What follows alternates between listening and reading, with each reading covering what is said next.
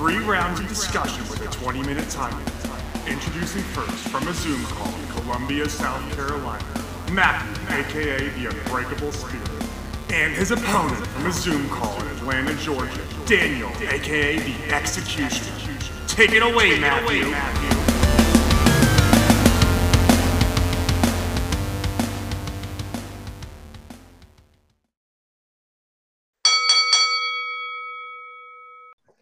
Thank you, Jesse, for that wonderful introduction. Hello, everyone. This is episode number 104, ladies and gentlemen. That means we are like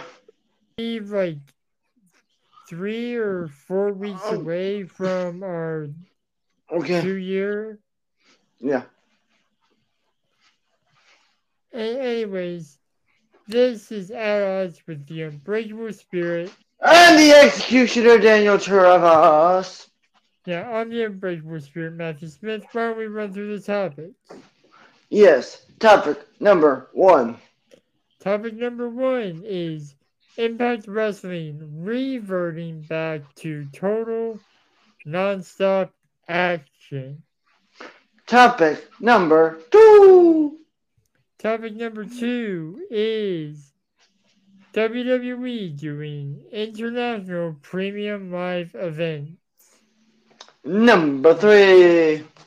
This is Sting's final run, but for now, it's me this week, so Impact Wrestling is reverting back to TNA. And before you guys say anything, get your mind out of the gutter. So it does not stand for TNA. Yeah, it doesn't stand for that. Despite how they use their knockouts for marketing. It stands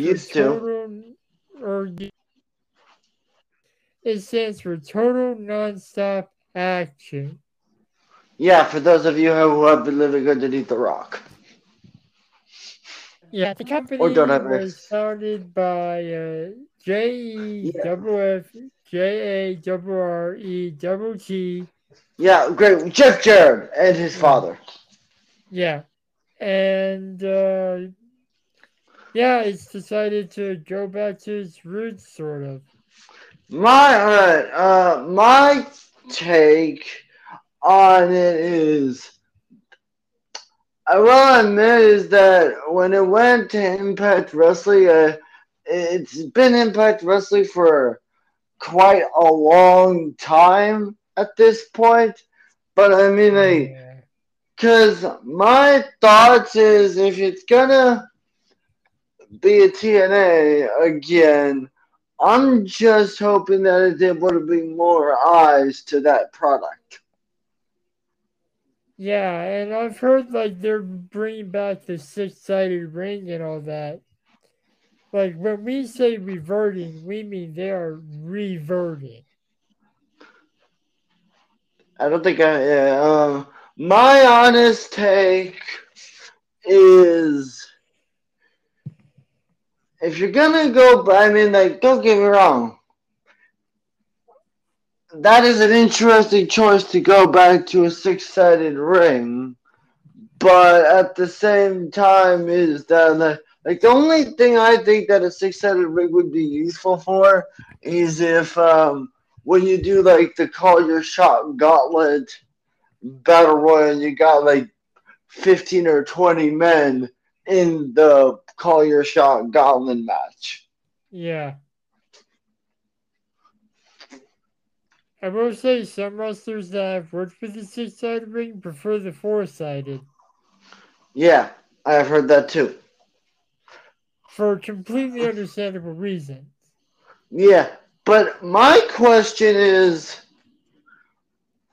because I've also heard that they're going to bring back or redesign the championships, but my question is, what are they going to redesign the TNA title? Is it going to be like the one beforehand, or is it going to be the one like Bobby Roode, or like the one that had, the one I'm talking about? You're talking like, are they going to go back to the classic titles and stuff like that, right? Yeah, I was more refer.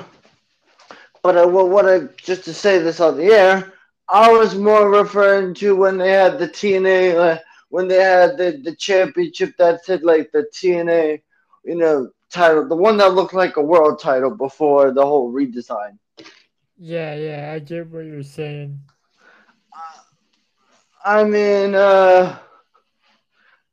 what's your thoughts on TNA on Impact Wrestling going back to TNA? I mean, hell, but they chose a hell of a pay-per-view to announce it at, honestly.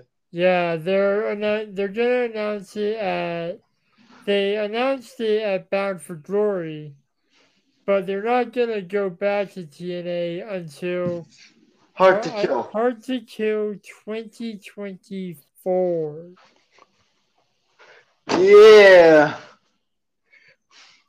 Which, honestly, in my personal opinion, I'm kind of glad they're going back to TNA because, like, saying, like, Impact Wrestling, well, don't get me wrong, I am very, very much used to saying this is that. like the third time on the podcast we've talked about Impact Wrestling. Yeah, what we do. But, I mean, because my thoughts is if they're gonna, like, do it, hey, what's gonna be different from this time going back to Impact Wrestling than the other times they've been Impact TNA? I mean, well, I'm not sure because we haven't seen the product yet. But from what I've read on Ringside News, which is where we learned about this, yeah, great. We gotta cite our source, dude. Okay. Anyway, continue. I've heard that Access TV, the station that's on, is going to be listing it as TNA Impact Wrestling. Okay, so, that's strange. Yeah, like it's like they're saying TNA Impact. Oh, and by the way, in case you don't know, it's a wrestling TV show. It's like TNA, but like TNA, but like damn, that's just a mouthful to say. Yeah. Don't expect any more Impact Wrestling once it changes to that. But I mean, one thing I am wondering is this going to be the return of the Impact Zone? You know what I mean? When Impact wasn't really mobile? Oh. Yeah. That is a good point. Oh, yeah. Are they going to have like a certain venue that's where they're going to be from? That is actually a good question. I guess we'll find out next year, literally. But until then, we're topic 2. Closer. We'll be back with topic 2. Hello, everybody. We are back with a topic number 2 with the WWE doing premium live events now overseas, and apparently the first overseas tour is going to take place in all the countries of the world. Belgium, Germany with Bash at Belgium, which will take place August 31st next year. Yeah, and WWE doing premium live events overseas, not that rare if you think about it. Like, they've done it for a few cases. They've done it. Like, don't forget, we got Elimination Chamber next year in Australia. Yeah, we've also had Super Showdown in Australia. Multiple Crown Jewel events. Yes. And rumor is that Backlash will be taking place in Paris. which is crazy. Yeah, I mean, because my honest take is, don't get me wrong, that's going to be interesting to watch, but it's just, and I'm going to say this now. If Roman Reigns is champion after WrestleMania, that day will be historic. Yeah. Because if Roman Reigns is champion after WrestleMania and he's champion all the way till Bash in Belgium, that will be the day Roman Reigns turns Universal title reign would be 4 years, will be a 4-year title reign. Which is insane. But I mean, okay, so let me put you on the spot because I think this is only a fair question. But where is a place that you think WWE overseas should do a premium live event? Honestly, I would like to see one in Germany. That's what they're doing. They are? Yeah, that's what Bash in Belgium is. It's in Germany. Oh, right. Well, let me think then. Russia. Okay. I don't know. With all the shit going on over there. Ugh. Yeah, well, I can't say Japan because there was Beast in the East.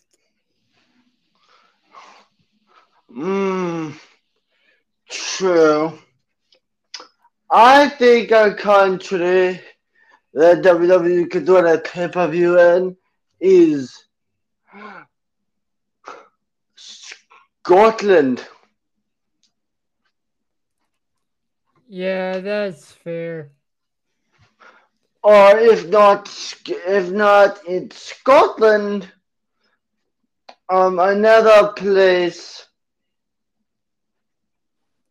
overseas that I think honestly could handle a premium live event is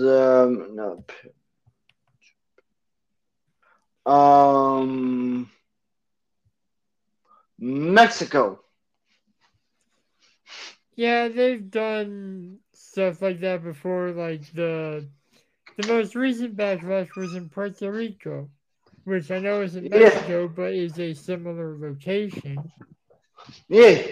Go back to Puerto Rico again. Or hell, do another premium live event in London. Yeah, or bring it to China for some reason. Yeah.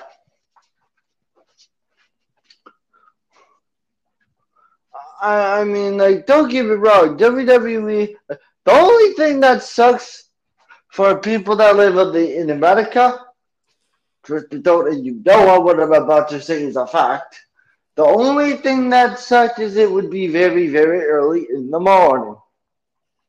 Yeah, and I don't even like wrestling in my afternoon unless it's on a video game.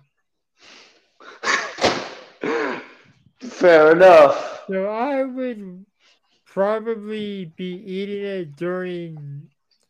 I'd probably be eating dinner while watching a premium live event that aired earlier that day. Yeah. Because, man, don't get me wrong, if WWE, hell, I know they've done like some Beast in the East, but maybe go back to Japan, maybe do something different. And yeah, maybe have like a bash at the beach in Hawaii or something.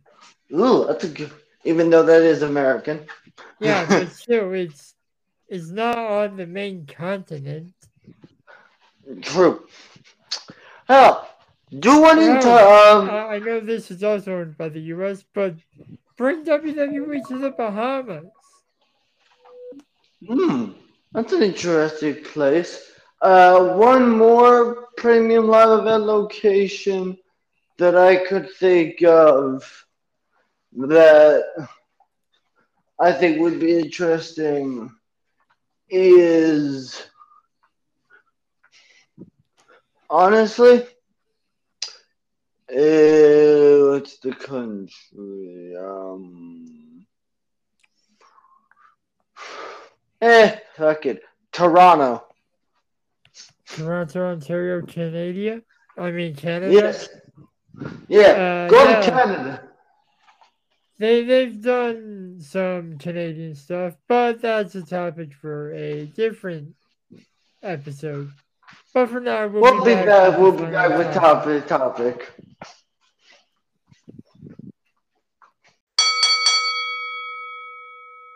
There we go. We are back with the third and final topic. Sting is on his final run. Yeah. Sting announced a couple weeks ago, like a week ago, on TNA, on AEW, that he will be not semi-retiring at Revolution in 2024. He will be done. Retiring. Yeah, something Ric Flair apparently doesn't know the meaning of. Considering Ric Flair appeared on AEW this week. Yeah. My honest take is my honest question is this. Who do you think Sting should wrestle in his final ever match? That is the question on every wrestling fan's mind, or at least the ones that actually listen to this podcast.